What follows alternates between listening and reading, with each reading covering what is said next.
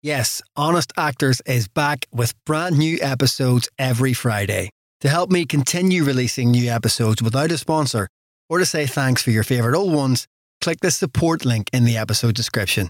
It's up to you how much you give, and there's no regular commitment. It's a one-off, feeling generous, good deed for the day sort of thing. Think of it as bumping into me and buying me a drink. To find out more, click the support link. Thanks for listening and enjoy the show. Yeah, mine's a large red. I hate those guys. Ready to pop the question? The jewelers at BlueNile.com have got sparkle down to a science with beautiful lab-grown diamonds worthy of your most brilliant moments. Their lab-grown diamonds are independently graded and guaranteed identical to natural diamonds, and they're ready to ship to your door. Go to BlueNile.com and use promo code LISTEN to get $50 off your purchase of $500 or more. That's code LISTEN at BlueNile.com for $50 off. BlueNile.com, code LISTEN. Hello, can you hear me? Yay! Oh my God, you had a baby! Hi, my name's Jonathan Harden, and you're listening to the Honest Actors podcast, kind of. These are some lockdown special edition chats. Today I'm putting out 4 chats in total, 2 lockdown themed chats with people who've already had their kind of standard Honest Actors treatment on the podcast. And I've gone all the way back to 2015. I've got Denise Gough in this particular episode, and I've got Tom Goodman-Hill in another that's also out today. But besides that, I've also got 2 brand new interviews with 2 people who've never been on the show before. More of that traditional Honest Actors kind of conversation that you're used to. And they're out today as well. So 4 things to listen to. This is Denise. It's my 3rd chat with Denise for this podcast. So massive thanks to her for her continued willingness to participate. For now though, all I have to say is it's good to be back. Thanks for listening. And here it is, Denise Gough. Enjoy. So, oh, Jonathan, that is just happy fucking days. It's hilarious, isn't it? Who would have you thunk? Have a baby. Who would have thunk? I know, absolutely mint. I'm really happy. I'm really happy about that. And I love how casually you dropped it into your email. I was like, hang on. No, but it's one of those things where we don't do, well, we do social, like we're on Twitter and stuff, but we're very rarely on Twitter. Like there's something on there that sometimes we look at, most of the time we don't. And I think without actually talking about it, we somehow came to a silent consensus that we didn't announce we were pregnant. We didn't put up a grainy scan.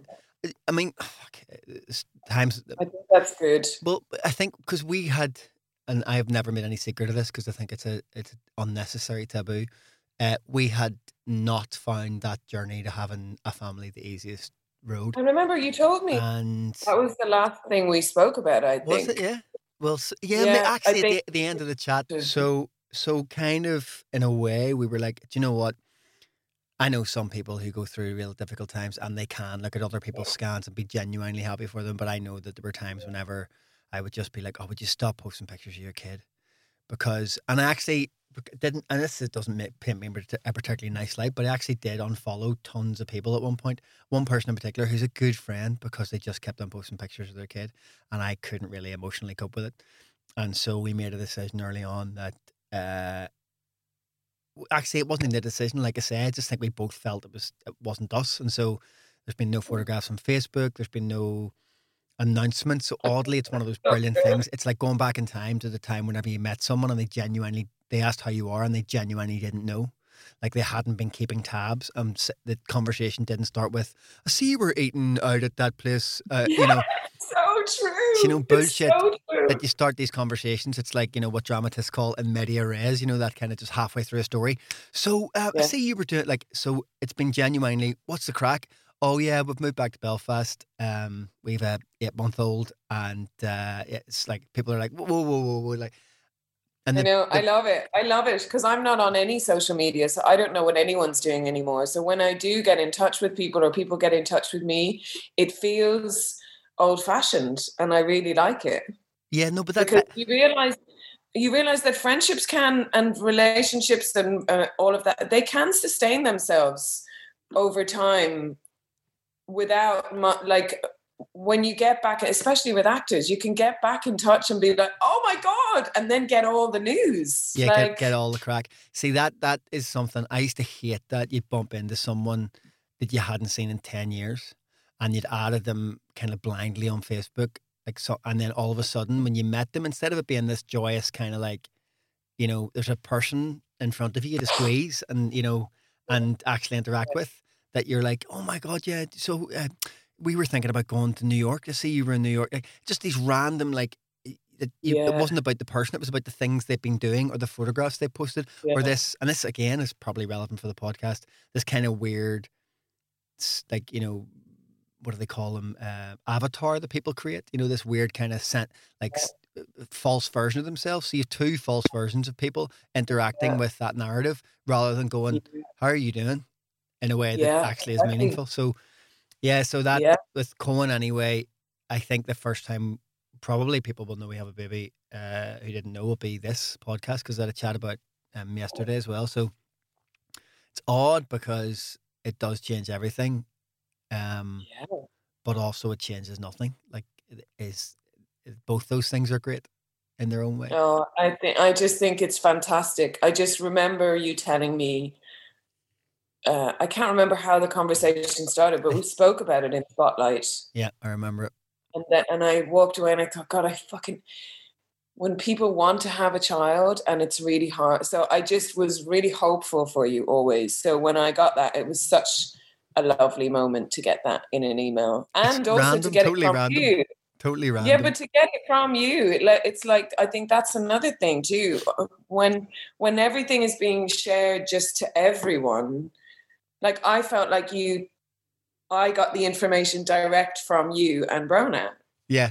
Well, you know, for me, it was my information that you get. Like, I've started referring to it as dropping the C-bomb, which is like just letting people know that Cohen exists.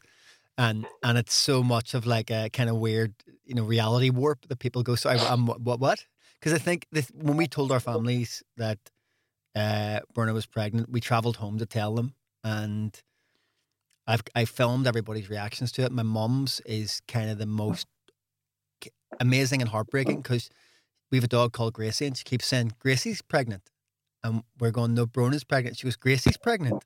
And it's one of those things, like, I always have these moments in life where I go, if a director or writer wrote that and said that, you'd be like, that would never happen.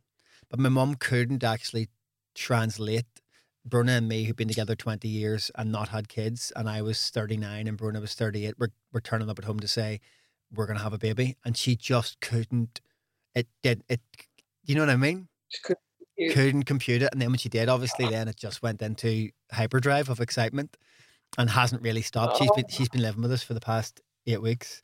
Just because it's so good, and you're home as well. Everyone must be so thrilled that you're back. Look, it's great being, you know, isolated at home rather than isolated in London, because we were isolated in a very different way in London, like, you know. But also, I've been here since I was 15, so this is my home. And you have a big. I always said to people, if you've trained at least, and people who've trained, I think, sometimes disagree with this, but if you fell on really hard times, there are probably a handful of people that you went through a traumatic and joyous experience with that you could call upon, or you've been there since you were young, so you've made good friends. Bruna and I arrived, for good or for bad, as a really well kind of connected couple, and so we were probably less engaged with other people, which meant that without realizing it, we were actually isolating ourselves from what was going on. We didn't really care about going out for the night, you know, or turning up at opening nights or any of that carry on, which if one of us had been if we'd been single, we probably would have been out, you know, just to see if we could cop off with someone, as much as kind of going, you know, better. I also got sober here. Like, this is where I did my drinking, my using, my breakdown, my sobriety. So your rise to stardom. My rise to stardom. Yeah. My huge rise to stardom. Huge rise. And I have to tell you, isolating in an apartment that has like a balcony and oh Jesus, big windows, and that has, like, if I was in that little flat I was in last year, this would be a very different experience, because that was like one room. So yeah, I'm very aware. I'm in a really privileged position. You know? I mean, we're the same, like, in that had we been in London, we'd be our last flat in London. We did have a little bit of a garden, and the flat before that we had a balcony. And it's amazing how much a balcony, even when this wasn't happening, how much of a difference it makes. That you don't have to leave and walk to go and find somewhere to sit and have a cup of coffee on a bench. But I keep on thinking about we friends in New York. You were talking about New York, and we friends in New York who live in apartment buildings, in studio apartments, on like the 7th floor, and as you say, you know, have to go down an elevator, and that's what they call lifts in America. Walk through they call that in a city. Yeah, lifts. Yeah. So, but they have to walk through a city. Yeah, they basically, you know, to get to a park that is only one park. Like our park near here is bigger than Central Park. You know, it's a whole. You can walk. It's like being in the countryside a little bit further. Is it the down marshes? the road. Is that what that is? Yeah, Hackney Marshes and the wetlands and all along the canal. It's just incredible. We got lost the other day. Just to have space, you know, like I've had builders working on the roof for the past like 10 weeks. So there's scaffolding on my balcony, which cuts my sky in half. And they took some of the scaffolding away the other day. And I was like, oh my God, having space. It's like washing your eyeballs. So yeah, I feel really lucky. I just feel really like washing your eyeballs.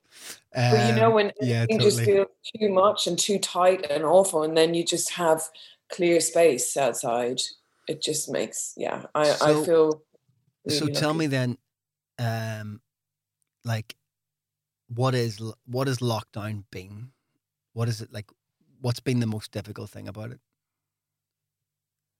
Well, weirdly, you know,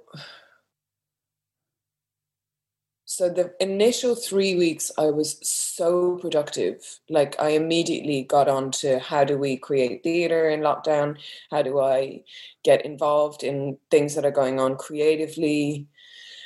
So the first 3 weeks I did 3 plays, you know. The Abbey Theatre did an amazing, like immediately, I think the immediate thing for me was what's going to happen to the theatre? Like how, so it became about having conversations about what we're going to do about theatre for the next couple of years, because it looks like that's probably going to be the kind of lengths of time. But I was really impressed. The Abbey Theatre, our National Theatre, immediately commissioned 50 writers, 50 actors, and made some work. And then Headlong did something, and then I did like the first ever live play online with the guys from Curtain Call. So the first 3 weeks I was constantly talking to people, and then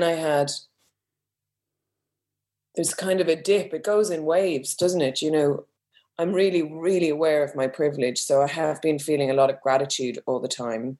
I've also been feeling like, you know, because I'm not on any social media or anything, I have really been connecting with people, but a small amount of people. Like you realize who you're going to call in your lockdown, because I don't want to be in a state of fear about any of this, because it's happening. So I have to develop acceptance. And so there's sort of the people I tend to be surrounded by and reaching out to now are people that are kind of, you know, trying to be as positive as we can without kind of ignoring the fact that this is quite a massive thing. And then I read this amazing article by a woman. I'll send it to you after this. She's been through a lot of this stuff before, like quarantines. I think she was a hostage for a while. She talked about the stages of a quarantine, and she was like, you know, this productivity porn that goes on. You know, people saying, "I'm doing this and I'm teaching my children 16 languages," and which just serves to make everybody else feel shit. But it burns itself out. Yeah, and it's not sustainable. And then you shame yourself if you can't continue that level of productivity. So what's the point in that? So she talks about the first stage of quarantine is secure your space. So you secure the area you're in. So my flat, I've got food without panic buying. I've got toilet paper without panic buying. And you secure your tribe, the people that you're going to kind of work through this with, you know. And she said this beautiful line in it that was like, your beautiful, creative, intelligent, articulate mind is going to be waiting for you at the other side of this. So because in the initial stages, you know, I signed up for French classes. I was like, I bought a trampoline. I was doing hit sessions. I'm going to use this time. And the thing about that is you can do all those three things at the same time. Exactly. Gently, man. Gently. Just ease yourself in. Just be gentle, because I realized then when I hit a wall, it was like, oh, I have to accept that we're living through a pandemic here. We're not all on holiday. You know, that's not what's happening. We haven't all just been told, you know, take a break. Our cells are like trying to process the fact that the world is sort of forever changing at the moment. And we're all going through the thing, yes, together, but we're going through it in different ways. And so honoring the kind of, and then as a woman, also the hormone situation, going through, like getting in touch with all of that when you're not doing anything else, you have to really get deep on how you're feeling at any given time and then honor that feeling. So I'm trying to take every day as it comes and not judge myself if all I can do is watch 6 episodes of The Real Housewives. Jesus, Denise Gough, we all need more of you in our lives, I think. It's like all of a sudden, I just breathe deeply for the first time in like 8 weeks. It's like, it's going to be okay. Keep talking, Denise. Keep talking. Just say some stuff. Man. I mean, look, this is like Sunday morning. I've slept well. I feel, you know, I'm feeling good. I mean, I think, though, I have always tried to focus on, rather than what can I do as an actor in this time, it's like, what can I do as a person in this time to be really gentle to myself? And again, I go back to that thing of if I was a kid and if there are days when I'm really scared, I read too much of the news and I think, oh God, the whole world is falling apart. How would I take care of a child who scared herself like that, you know?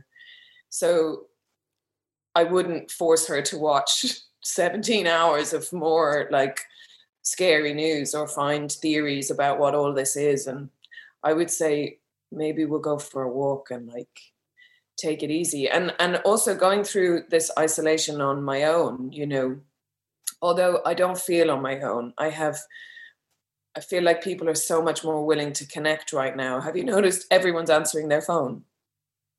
And also, not just their phone, people are answering FaceTime. I mean, if somebody had FaceTimed me 4 months ago without a plan to FaceTime, there's no way I'm answering that phone. It's a bit like when your house phone. Yeah, when your house phone used to ring, it's like, oh my God, who is calling the house phone? This is something bad has happened. But now with FaceTime, like now for me it's why when you said we would do this and you said you'd phone me and I was like, no, I'm not going to phone. Like we have to see each other.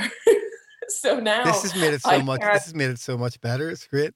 Yeah, I can't use just the normal phone now. The idea of just hearing somebody in my ear and not seeing their lovely faces. So the lockdown for me has been, somebody coined it the Corona coaster, didn't they? So yeah, I try and go with how I feel at any given time. And like last week, I was premenstrual, and so I was sad and scared but, you know, now I'm also able to, Michael Murphy, this amazing friend of mine, he recommended 2 books called Wild Power and Period Power.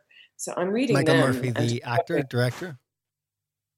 Yes. Right, okay. Because he has read these books when he was much younger and he knew more about my menstrual cycle than I did. So I'm using this time to learn about all the ways in which What a chat-up line that is.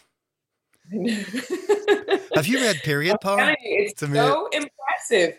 It's so impressive to talk to a man, like he's a dear friend of mine, but to talk to a man who knows this stuff so that I understand like actually the power of my body, what's going on in my body at the different weeks in lockdown. So the more I honor that as well, that's helpful. So you don't feel kind of isolated in some ways, but I guess one of the things that certainly psychologists talk about now is that kind of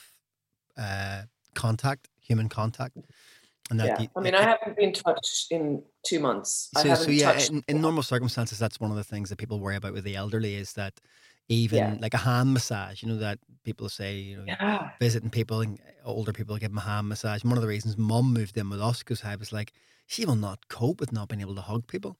I just wonder, there aren't a lot of people, I guess, isolating alone. I think the majority are isolating with family or in shared houses. How has that affected you, do you think? That is kind of weird. And on my lower days, I do feel like, oh God, I socially distance walk with my friend Kyle, and he's like a big bear of a man. And sometimes I look at him and I just think I would fit really perfectly in your arm now. and I can't. So I think that, I don't know, it's easier maybe for me than it would be for somebody who's elderly and used to, like, to be honest with you, at the beginning I was like, it's quite nice actually not being expected to touch everybody all the time. And also, isn't it kind of amazing that in the world we were having all these conversations about consent? That was a major like zeitgeist thing, wasn't it? And now in this new situation we're in, you have to ask consent. So I'm going to be like, the other night I was thinking, who's going to be my first hug? Like, what's that? Who's it going to be? I can't waste it. And I was thinking, I wish I was near my niece and my nephews, because that's who I'd love to hug now. And then yesterday was my dad's 80th birthday, and we had a Zoom quiz for him last night, and we sent him, my sister arranged it all. It was amazing. Like, we made these hugs out of like paper, or I made mine out of a bed sheet. So you lie on it and draw a hug. And then she decorated the garden with all these hugs from all of us, because I think that's, like, for him, that's what he says is really, really difficult, is not hugging. I mean, he has my mum there, but they don't like each other. So just the ability, they don't like each other. But just the ability to, the choice about whether I want to do it or not is great. But I was talking to a friend of mine who's really famous, and she was like, I was like, it's kind of good for you though, because now people can't just grab you anymore. So like, and people have to ask if they take a picture, and so there's going to be, there'll be good things that come out of it. Definitely. I'm trying to see the positives on all of it, but yeah, I'm looking forward to hugging and dating and doing all of that stuff. Well, it's open submission season now. You've just announced it. It's going to be a lot of inappropriate touching. Yeah, it is kind of. I mean, it's such a weird one. This is a defining moment in our history, and also in our development. It's going to be one of those things that there's PTSD from.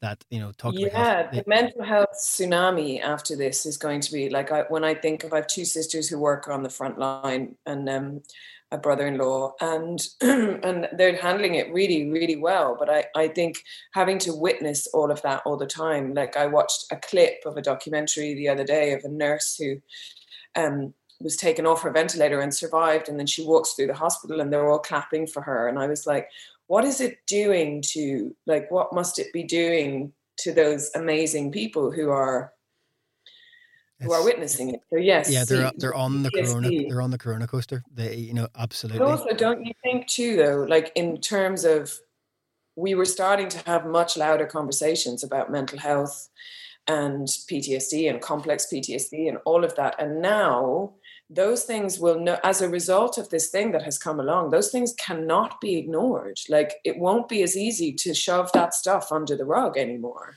We're going to have to. And the moments that we're having to witness of that connection, so the little babies touching their grandparents' hands through the windows and stuff, what it does force us to do, as much as it's horrific that we can't all touch and hug and do, it is forcing us to stand back and witness how important connection is, how important touch is. And I think we were in a state of, like, we weren't even using our phones to do the thing that they were designed to do, which is connect us. We were using them sort of to disconnect. Like you talked about the avatar that is created in social media and all of that stuff.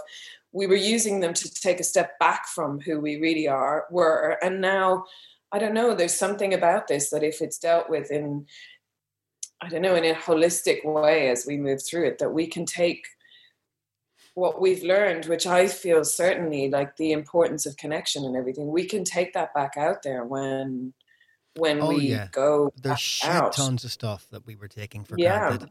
Like I was taking peppers for granted. I was taking fucking toilet roll for granted. I was taking the ability to exercise on my own whenever I wanted, wherever I wanted for granted, to be able to drive to the coast for granted, the sea for granted. Like the list goes on. I was just taking everything that is given to me on a plate day in, day out. Yeah. As Totally. a given, as a thing that would always be there. So and now we're being forced to look into the things that we really need. Yeah. What is it that is really most important to me? You know, and to stop. There was I don't know. I think I was talking to young actors the other day, and I did this talk, and they all wanted to know, like, how do you audition? How do you self-tape? And I realized I'm so bad at talking about stuff like that. I have no idea. I can't help you with that. And you're awful at auditions. I guess. but I don't know the formula, and I don't think that that's the important thing to think about. I think the important thing right now, anyway, is to get in touch with who we are as people, not as actors. Like, who am I as a person? And acting, for example, is the study of human behavior. So I don't think you should study other actors. You just study yourself and human beings. Forget about studying people who have done the acting bit. I want to study people. And at the moment, there's no better study than how am I in isolate? Like, how am I when everything is taken away? Do I still show up for myself? Do I still believe that I'm worthy? Do I still think have you got angry? Yeah. So I think everything that happens is either so I'm either looking at things from a place of fear or a place of love. And there's when I'm in fear, it manifests itself in ways that I think are what's going on, but actually they're just a symptom of fear. So if I'm getting violently angry, and you see it all the time around us, like people are at their edge at the moment, and everybody is coming at this thing from their level of self-awareness. So if I'm out there and things are I've had days where I've gone out before the lockdown started. I mean, who knows what the fucking lockdown is over here now, but when everyone's in the park and nobody is wearing a mask in the hardware shop, and the guy who's been in the hardware shop for years is scared because people are I get angry, but then I realize it's my fear. I'm coming from fear. What I'm trying to work on all the time at the moment is acceptance that things are the way they are. And the only thing I can really do to be responsible is to be as gentle and kind to myself as possible, because it's going to trigger all sorts of things here, not having control for human beings, I think, is really terrifying. And so it's like when you listen to those really full-on conspiracy theorists, they're trying to put control a narrative so that they don't feel so scared. I think everyone is just, and also everyone is I had a meeting online and it was Zoom bombed.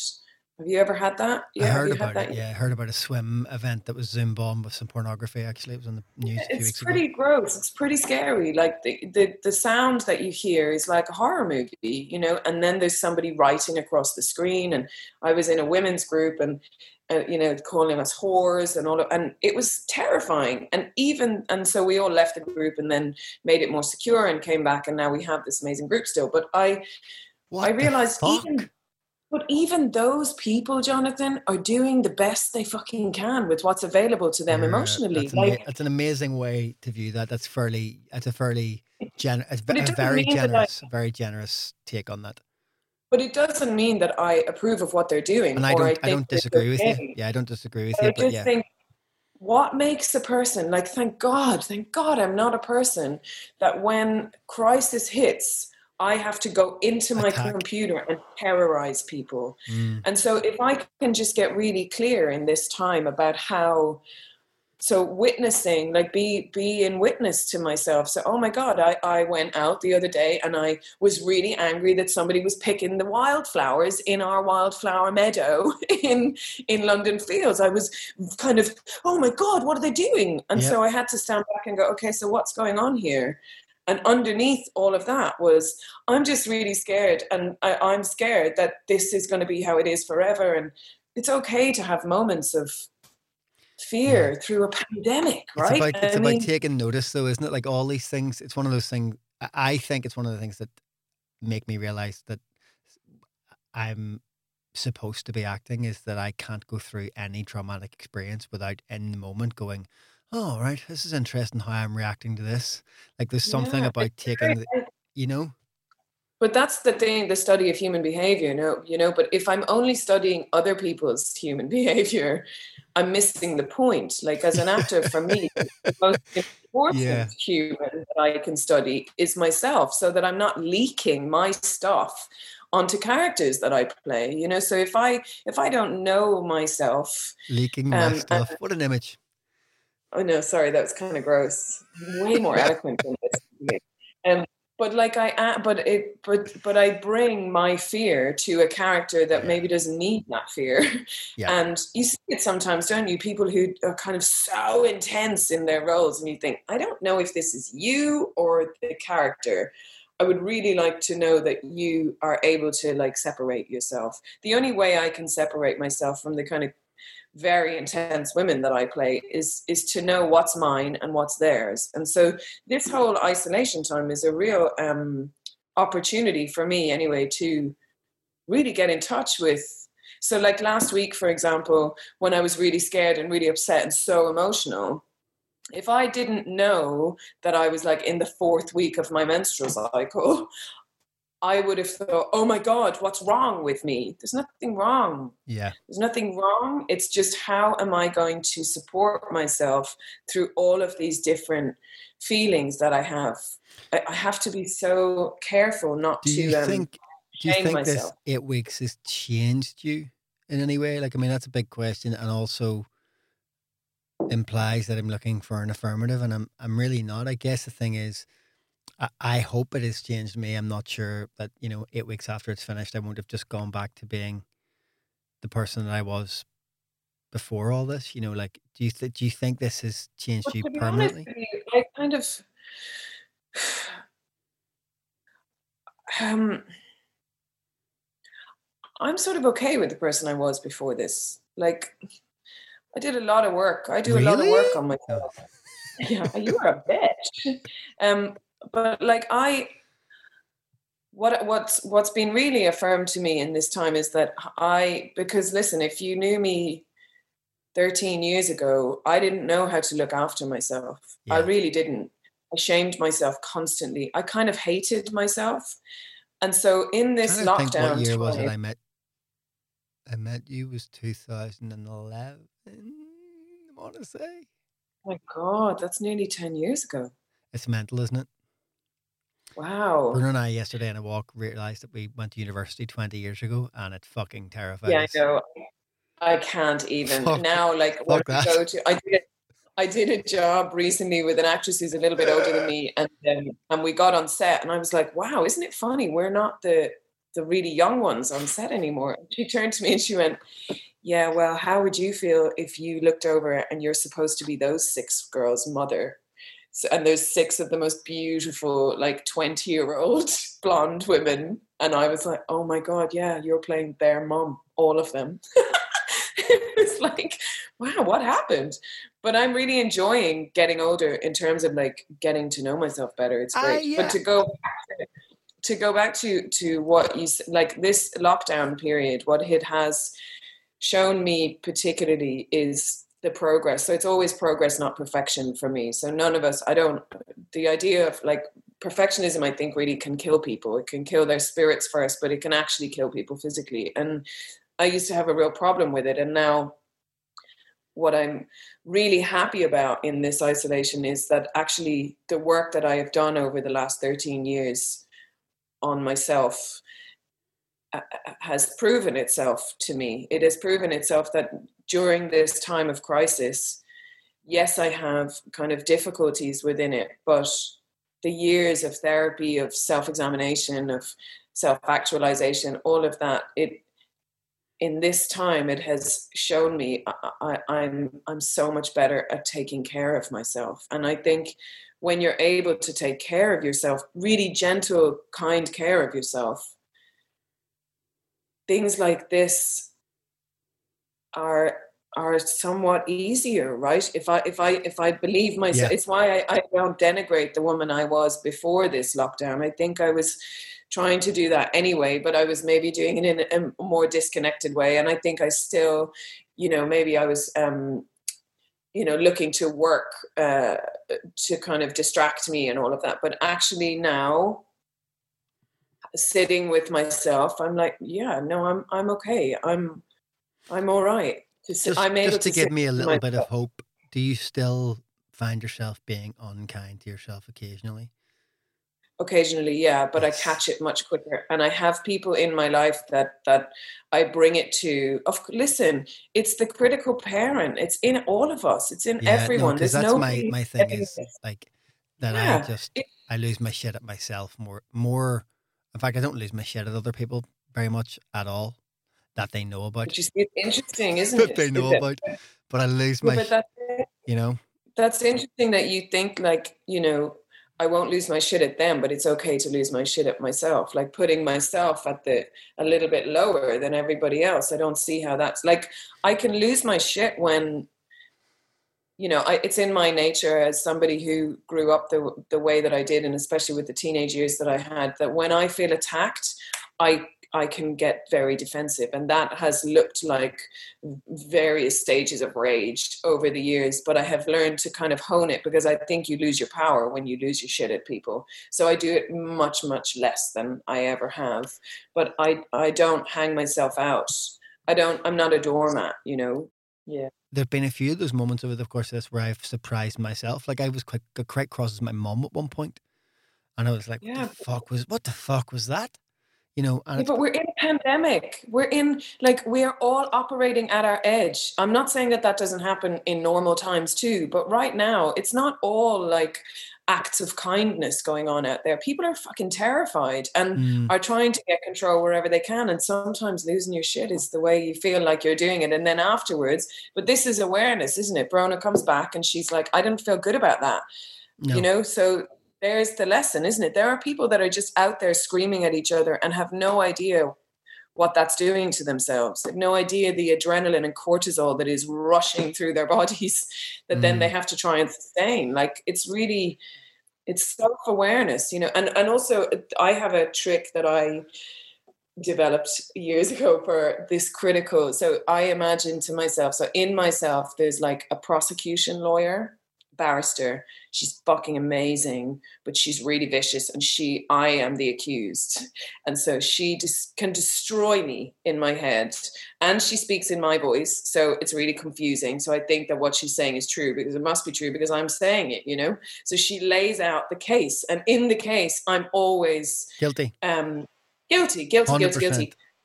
But then after years of I kind of developed it with a therapist where I was it was pointed out to me that maybe if I just look over to the other side, I have found that there's a defense lawyer sitting there. She also is amazing at her job.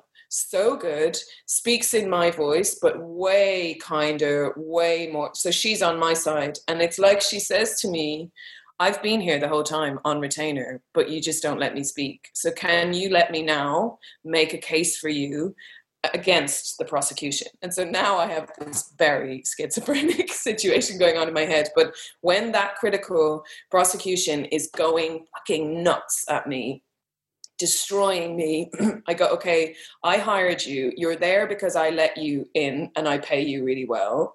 So, okay, I've heard your side, but now I'm just going to ask this side what she thinks. And so at least I give myself a moment of going, I can decide. I really want to see the courtroom. I want to, and there's like a judge that's also you. Pretty good. That kind of It's falls just asleep loads, sometimes, and there's a jury that is just loads of you, me. and there's like reporters at the back that are you. They're all shit hot at their jobs, by the way. The girls on the bus as well. They're all I have shit another hot one at their that's jobs. the girl. But if you think about it, so you're going to sleep at night and that voice, or you wake up first thing in the morning and that voice is going nuts. And I choose to believe it in the morning. So I start my day going, yeah, she's right. I am a piece of shit. I'm never going to work again. Nobody loves me. I haven't got a boyfriend, I haven't got a girlfriend. There's all of there's all of this information that she has that she uses against me. And then I bring that into my day. So I go out into my day, inviting to me all of these experiences that affirm what this fucking prosecution lawyer is saying. So if I just give myself a moment in the morning to compassionately inquire into what that voice is saying. So I still let the voice happen, but I say, okay, I hear you, but I'm just going to offer up this piece of information about me. It just gives you a kind of, I know it sounds like there's a lot of voices, but it just gives me a way to be on my own team. You know, why does the loudest, just because she's the loudest, it doesn't necessarily mean she's telling the truth. She's just doing her job. It makes total sense. And the girls on the bus are all just the versions. I'm driving a bus and I look back and there's all these versions of me and they're all trying to go nuts. So there's the perfectionist, the smoker, the drinker, the drug taker, the candlestick maker.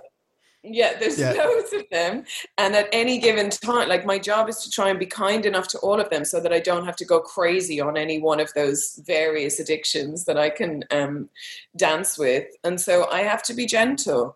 I think gentleness is just the key for me to everything. So, if I can just be gentle with myself, I have a chance. If you haven't been dancing with any of those things during lockdown, what have you been dancing with? What have been the things? Well, I have been actually dancing, which has been amazing. So I have a trampoline now, so I use that sometimes. I've been reading, but I'm reading about 10 different books, and I can only handle about 2 pages of each of them at any given time because apparently you're preaching to the choir. But the journalist I was talking about at the beginning, she said that is a key thing to remember in lockdown, how your brain is working differently because your brain is trying to process what's going on globally and this massive pandemic. So to ask it, you're not evolved to be able to cope with. Exactly. So gently, like initially I was like, why can't I read? I can't read anything. And then I was like, oh, I can read 2 pages. So again, gentle. So I do that. I work out, but not in the 4th week of my menstrual cycle because I'm too tired. So really gently, this trainer that I'm working with. What are you benching? I have a kettlebell. I have a kettlebell that's like I'm actually quite fit now. You were always fit. I'm actually quite fit now. Yeah, because if you'd asked me what's one word to describe Denise Gough, I'd have said really unfit. But you were lithe. You were lithe. Yeah, yoga. But I was really unhealthy. Yeah, but you did lots of yoga.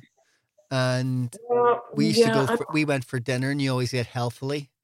I remember. And then I'd go back to my hotel room and eat 7 bags of Percy Pigs. Me too. Mine was Tato was my thing. Of course. When in Ireland you have to eat Tato. So I stay in touch with people. I have wellness groups that I go to online with some fabulous women. And what else do? I do my walks. I was trying to learn French, but I found it too difficult, so I had to stop doing that. Bien sûr. Trying to do a class online was just a bit. My brain just couldn't do it. So I'll come back to that at some point. A lot of cleaning, cooking. Again, this journalist was saying you get quite primitive in lockdown. It's all quite like the simple. I can do the simple, basic. Like cleaning having my flat really clean is really satisfying to me. Tidying the nest. Yeah. And then I had dinner on Zoom last night with my nephews and niece and my sister and her husband. Brilliant. Yeah, just stuff like that. Just what everybody's doing, I guess, you know. I We do tried to miss have a like going to session the shop. on Zoom, like an Irish music session, but Oh, how did that go? unhelpfully it's what's it called? Let me just see what it's called. It's something like persistent background noise filters out Tim Whistle, which I think is absolutely brilliant. Oh my Persistent. God, my aunt would be furious because So she has yeah, learned to do this in lockdown. so my sister-in-law and her partner were like giving it Dixie, and it looked amazing, but total silence, So absolute good. silence.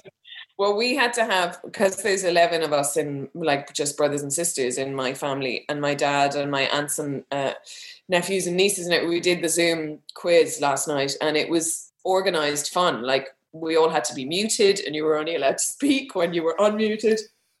Because you just can't. You can't put a family like ours on Zoom and not expect that we're going to, like, somebody will be fighting at some point, or whooping, or the noise is too much. And so I do quizzes once every 2 weeks. My friend, she organizes a quiz. I'm not particularly good at them, but it's quite fun. What's your specialist subject? Like, if you're playing Trivial Pursuits? Yep. So it is just like entertainment, like, arts, Yes, good. I culture. mean, we had to do like a section, 5 questions each. Mine are quite good, actually. I found some good acting questions. Right. Yeah, that's my Give us one. specialty. Give us an acting question. Go. Who was the very prolific English actor who won an EGOT? Was it Ralph Richardson, Laurence Olivier, John Gielgud, or Peter O'Toole? Give me the list again. Ralph Richardson, Laurence Olivier, John Gielgud, Peter O'Toole. Ralph Richardson every time. John Gielgud. See the way you He couldn't won a remember. Grammy. You couldn't He remember won. John Gielgud, and I was like, "You don't." That's a classic giveaway if it's multiple choice. You couldn't remember his name. I was like, "It's definitely not him." You're No, good, but you Gough. see, I You're did that good. on purpose. You're good. Yeah. You're He damn won good. a Grammy for speaking Shakespeare. Imagine that. That's For his amazing. spoken word album of Shakespeare. That's amazing. I know, right? And then another one was, who were the 2 actors on the boat with Natalie Wood when she drowned? Oh, no idea. Christopher No idea. Walken, Robert Wagner. Actually, my brother did a really good one last night. He was like, who's the only famous person to win a Nobel Prize and an Oscar? And I answered Bob Dylan, but it was George Bernard Shaw. But Bob Dylan was offered a Nobel Prize and he turned it down. So that's the kind of sneakiness that my brothers and sisters. I like that, because I was going to do one, and then I thought, I'm not going to fucking sit for an hour. We just, like, the amazing thing about all this is that it's going by so quickly. It gets to Thursday night, we go out the front door, and we're like, where the fuck did this week go? Like, where? I know. Yeah, it's crazy, isn't it? But also, do you know what I'm enjoying too is, like, when I do go out in Hackney, you start bumping into the same people. You realize the community is all at home now. Yeah. So we've gone very local, like people who would usually be away a lot. Well, I'd usually be away a lot. And actually our community is great. And also I can see the city from my balcony and it's so clear. Like I can see the window. You didn't realize the pollution was there, I guess. No idea. In the same way as I do now, where I can see how shiny the buildings are in Canary Wharf. Somebody sent me this tweet yesterday, so I didn't see it myself. It's a guy called Matt Haig. Yes, lockdown poses its own mental health challenges, but can we please stop pretending our former world of long working hours, stressful commutes, hectic crowds, shopping centres, infinite choice, mass consumerism, air pollution, and 24/7 everything was a mental health utopia?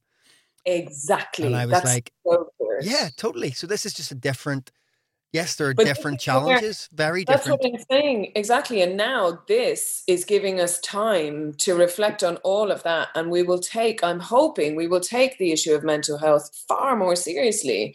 And we'll take all the other things that are coming up, consent, there's so many, pollution.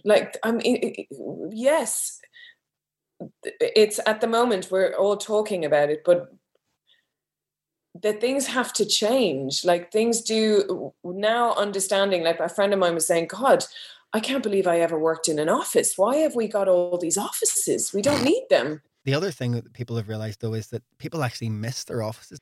Now, what they miss really is space, headspace. Yeah. But they also miss people, colleagues. Yeah, of course. Yeah, you're right. And equally for us as well, you know, the Abbey thing, as great as it is, like, you get the act, but you don't get to act with other people.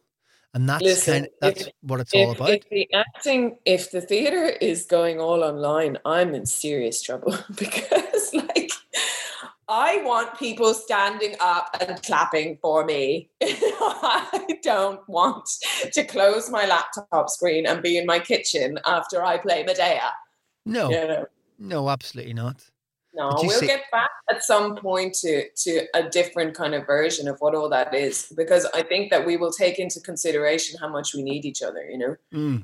I hope so anyway.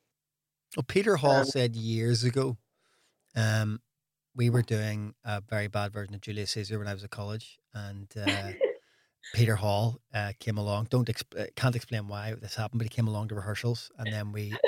At an official opening of a theatre space, we performed a section. The most embarrassing point of my career now, looking back, because we were all uniformly terrible, but he had to give like a keynote address, I guess, or a kind of speech, and he was talking about the relevance of theatre, and this is 2000, right, January 2000, and he was talking about the relevance of theatre. And at that point, everybody was going, theatre's becoming increasingly irrelevant. And, you know, same way as the National's going to struggle because its audience group are the people most at risk. You know, the people isolating for longest are the people who normally go and sit in Littleton. And that's a big problem, right? But he was saying, as we move towards a society where opportunities for communal activity decrease, that people will increasingly turn to communal pursuits like the theatre. I think so. Like cinema, because Netflix won't kill cinemas. No more than lockdown online theatre will kill that need to go and sit in an auditorium and experience something as a community and applaud Denise Gough as a community. If her Medea is any good, you know. Denise Gough. You know. Yeah, but I think it makes that it's bringing all of this to light. Like, I've always thought when I did that, the People, Places and Things play, what I was so aware of on stage every night was how you cannot substitute. Like, there is no substitute. It is the last bastion of connection. And I've thought about it so much over lockdown in terms of, like, other art forms. The artists themselves don't really have to be there for you to, like, connect with their art. But in terms of, theatre, and also my friend who's a musician, like, you have to be there.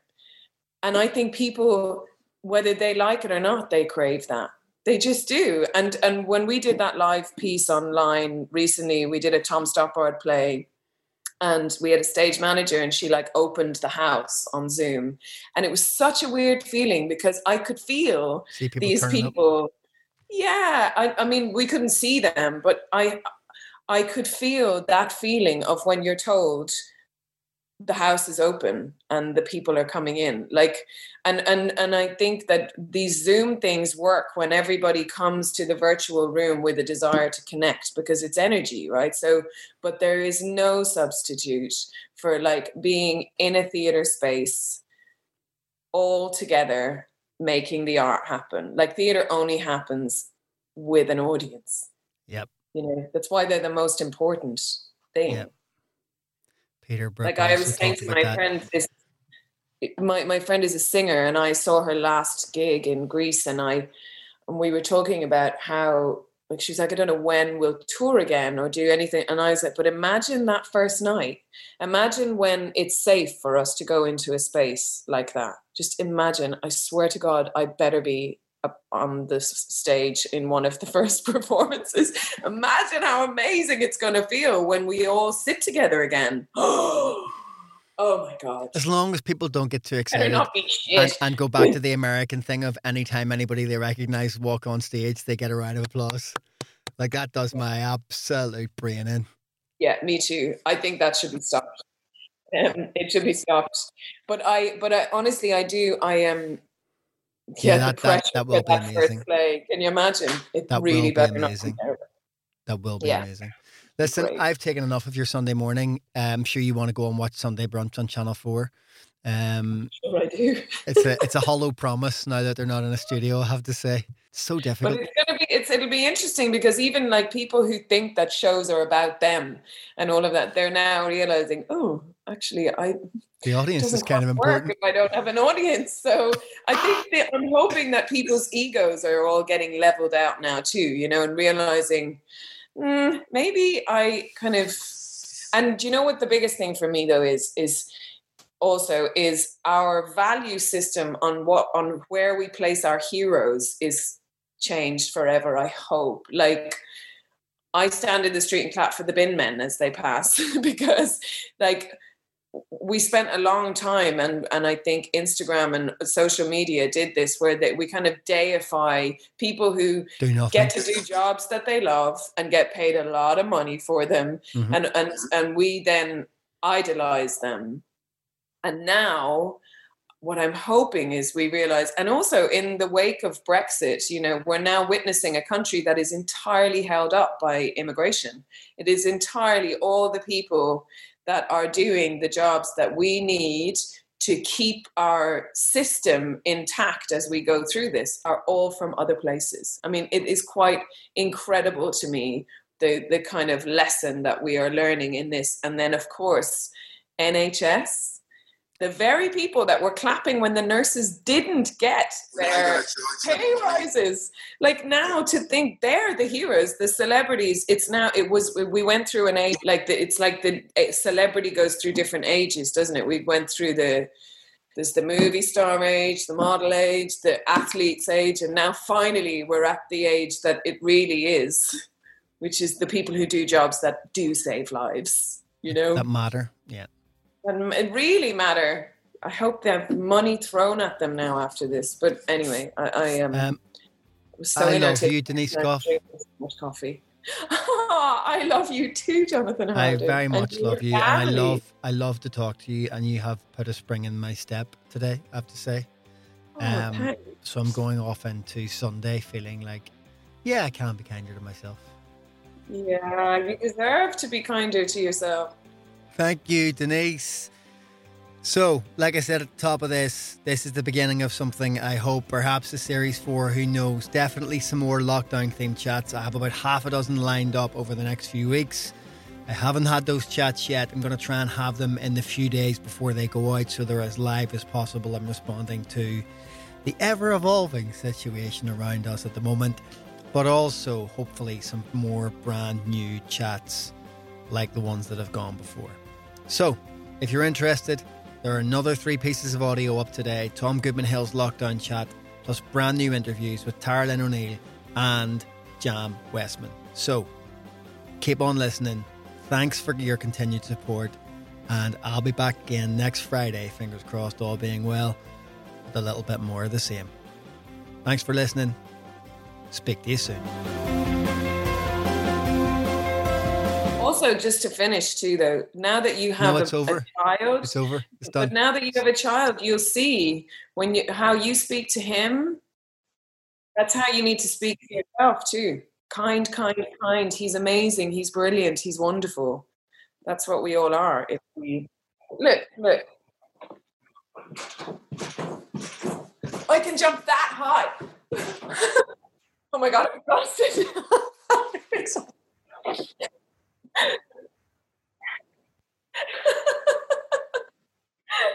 No, I did it because it's really good for your arse and it makes you feel like a kid. Like you can't bounce on a trampoline and be in a bad mood. You just can't actually. Like if you're going to be a kid, kids love trampolines. Ever catch yourself eating the same flavorless dinner 3 days in a row? Dreaming of something better? Well, HelloFresh is your guilt-free dream come true, baby. It's me, Keke Palmer. Let's wake up those taste buds with hot, juicy pecan-crusted chicken or garlic butter shrimp scampi. Hello Fresh. Stop dreaming of all the delicious possibilities and dig in at HelloFresh.com. Let's get this dinner party started.